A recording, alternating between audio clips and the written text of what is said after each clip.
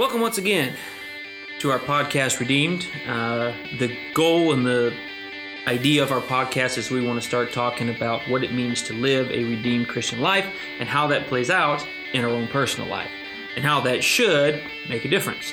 So I really hope that as we're having some conversations about this, that you'll be able to take something from it, implement it into your lives, and that God can use it for you. So hang with us, and we'll go ahead and get started.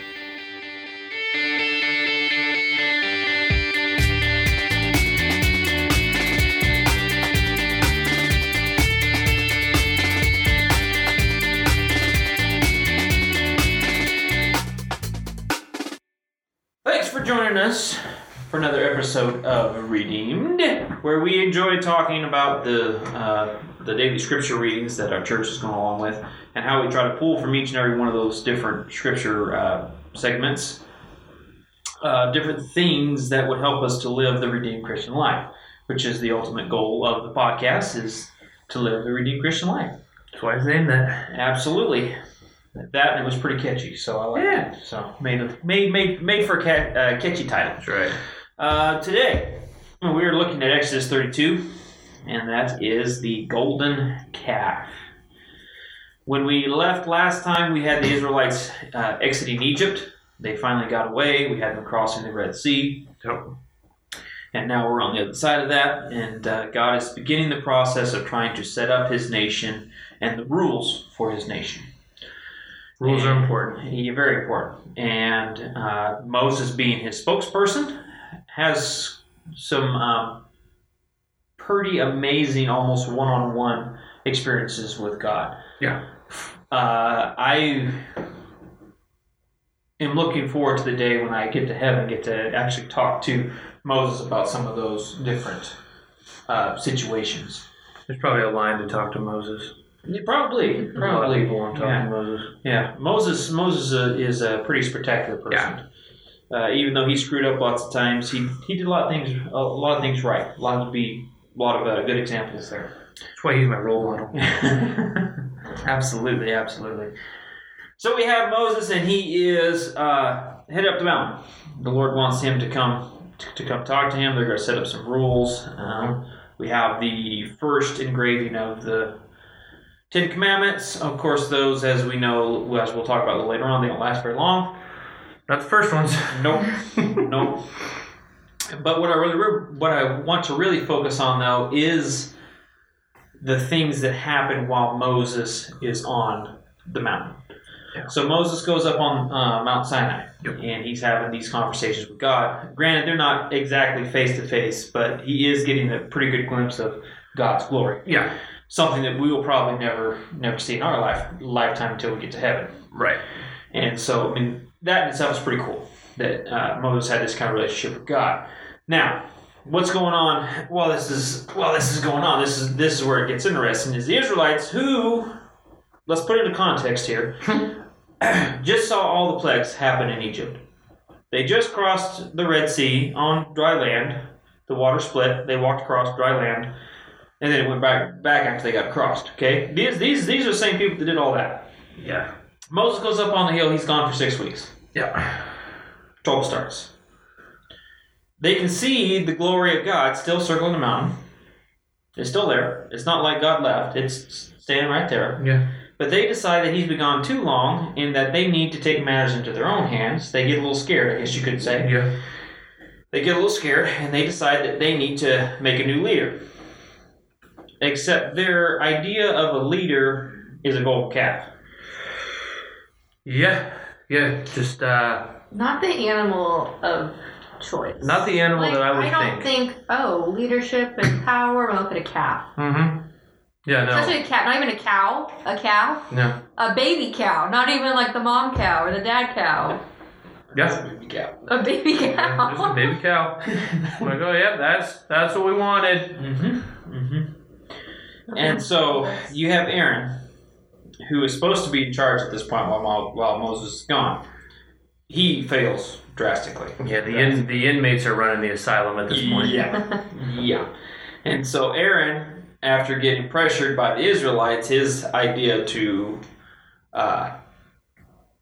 to get them to calm down a little bit as he says, okay, give me all your gold earrings and everything. Yep. And they throw it into the fire, and out comes a cow. A calf. Well, Not a cow, a cat. Yeah. That's what he tells Moses. Yeah, that's what it tells Moses. It's not coming. He said, I don't know, Moses. I threw all the gold in the fire. Calf came out, dude. Yeah. Thing's crazy, man. Yeah. And then he tells the Israelites that these are the gods. These are your gods now.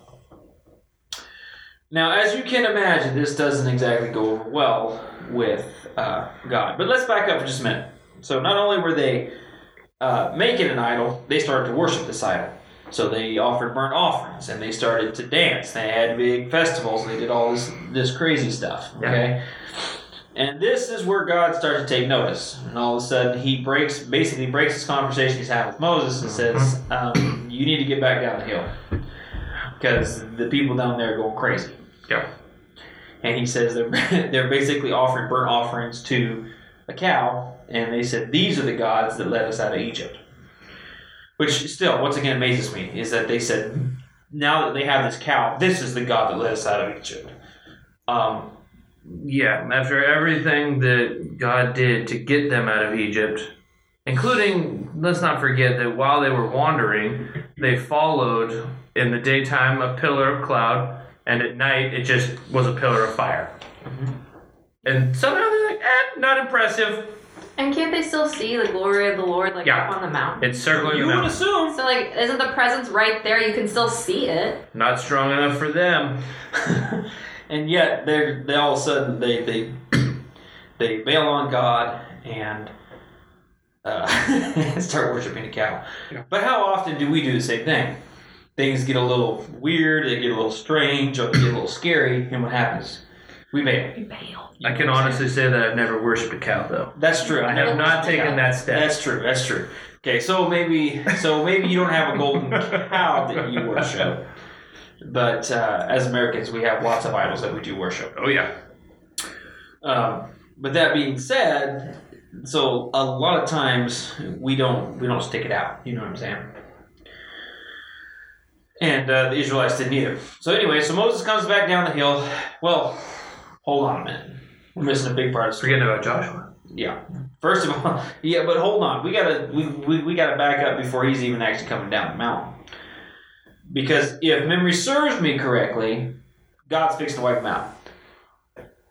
Yeah. He's some stiff-necked people. Right. He calls them a stiff-necked people because they turn from him so very quickly.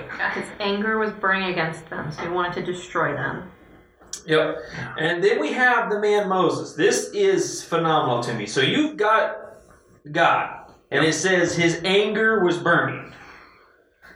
And Moses stands there and says, hold on a minute, God. You can't do this.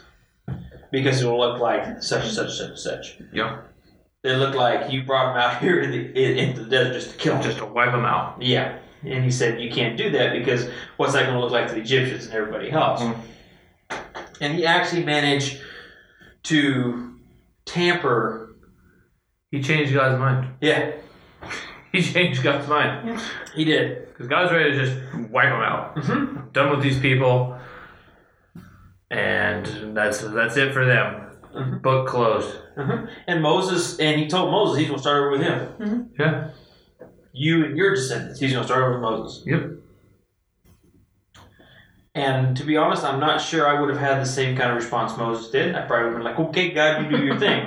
You know what I'm saying? I'm going to stand over here. Yeah. Well, yeah, just imagine what God's anger burning would look like. Mm-hmm. Mm-hmm. And then to stand there and not necessarily argue with God, but to try to talk God down from wiping out an entire race of people is phenomenal to me. Which once again shows you the character and the person that Moses was. So, this conversation takes place. Moses changes God's mind. Moses heads back down the mountain. And of course, when he gets down there, he is less than pleased. Yep. And those shiny new tablets that he had from God, well, those didn't last too long. Touchdown spiked those things right to the ground. He did. It shattered them all over the place. And there were some pretty... and then he just begins to tear the Israelites apart. Is basically what happens. Mm-hmm. And they are very much punished for their sins. Yeah, he, what was the first thing he did? He had the Levites walk through and kill a whole bunch of people. Yeah. What was the first thing he did? Was it? Mm-hmm. That was the first thing. Yeah. Well, first he took the calf and I'll say first he took burned the it. calf. Oh, that's right. He took the calf, he burned it, he made the Israelites drink it. Yeah. Oh, that's right. And he ground it in the powder, and then he Yeah. made them drink it. So And That was first. he sent the Levites through. yeah, that was first. And then he sent the Levites through who were supposed to kill their brother, neighbor, and something else. I can't remember. Everyone that Friend. was. Brother friend, and yep. friend and neighbor. Mm-hmm. And I think about 3,000 Israelites died that day. That's what the, yes. Yeah. And then on top of that, after that's all said and done, he separated the people a little bit. The God tells them it's time to move on. They start moving, and at that same moment that they start moving, it sounds like God sends a plague and wipes out a whole bunch more. Didn't move quick enough. So sin has punishment. You know what I'm saying? Absolutely. And it was a very, very stiff and intense punishment for the sin that they had caused here. Mm-hmm. And God nor Moses was not going to put up with that. Yeah. And you kind of see a bit of a change in their tone after that particular moment. And you can definitely tell that they kind of weeded out the troublemakers for a time being. Right. Of course, those troublemakers are going to... Trouble's always coming back. Exactly. But for the moment, they had kind of smoothed things over. Very impressive story, I think, from so many different aspects. I mean, you could write 3 or 4 sermons Right. all the different things that are in here. But I think it's important to once again point out the kind of character and the person that Moses was. Very phenomenal. I mean, what an example he sets for Christians everywhere. Yeah. To be that kind of, to be humble, yet just have that relationship with God. And then the fact that the Israelites were so quick to turn away. You know what I'm saying? Even with everything that God had done for them, immediately they turned away. Yeah. They started worshiping a cow. Yeah, the commentaries think that they estimate that Moses was up on the mountain for 6 weeks. Yeah, That was all it took him. Mm-hmm. 6 weeks, and they turned away from God after everything He'd done for them. But then again, it's easy to see, especially in my world around me, people turn away from things faster than that. Oh, You know what yeah. I'm saying? Yeah, especially in this world. Oh yeah, absolutely. Yeah, we definitely live in a "what have you done for me lately?" You know what I'm saying? And so it's just phenomenal to me, just how quickly people can turn away. And then lastly, we as Christians need to look at it from the aspect also that sometimes, so the Israelites had 6 weeks there, and it wasn't exactly like God was right there in their midst for those 6 weeks. You know what I'm saying? Right. So they had kind of a quiet time, if you will. Yeah. And they were just they had to be patient and wait on God, because He and Moses were getting some things straightened out. Right. And those kind of things are going to come in a Christian's life as well. Absolutely. There are going to be moments where you're not going to hear God immediately. Does that make sense? Yep. And the question is, what are you going to do when those times come? Are you going to turn away like the Israelites did after just 6 weeks and say, "Oh, the heck with it, we're going to start worshiping a cow"? Or are you going to stick? Are you going to stick it out and keep going, knowing that whatever's coming off that mountain is going to be good? Right. You know what I'm saying? And it was good. Once Moses went back up there and got the stone tablets and brought them down, we had the 10 Commandments, and there were some there were some rules and things that were put in place that were freaking awesome. Yeah. You know what I'm saying? So when those times comes when it doesn't feel like God's right there next to you, how are you going to respond? Are you going to stick to it? Just keep doing the things you know you should? You know what I'm saying? Because ultimately that's what the Israelites had to do, was just to keep doing what they knew they were supposed to do. Yeah. Okay? We have to do the same things as redeemed Christians. We have to, when those times come, when it seems silent, we got to keep pushing on, doing the things we know we're supposed to do. And then when we get to the other side, we'll see what God has in store. Yeah. Absolutely. Thanks for joining us, and remember, you can connect with us in person every Sunday at 8 a.m. and 9:45 a.m. and online with Instagram and Facebook. And the daily Bible readings are on the website, eastkelsobaptistchurch.com. Once again, thanks for joining us, and we will see you next time.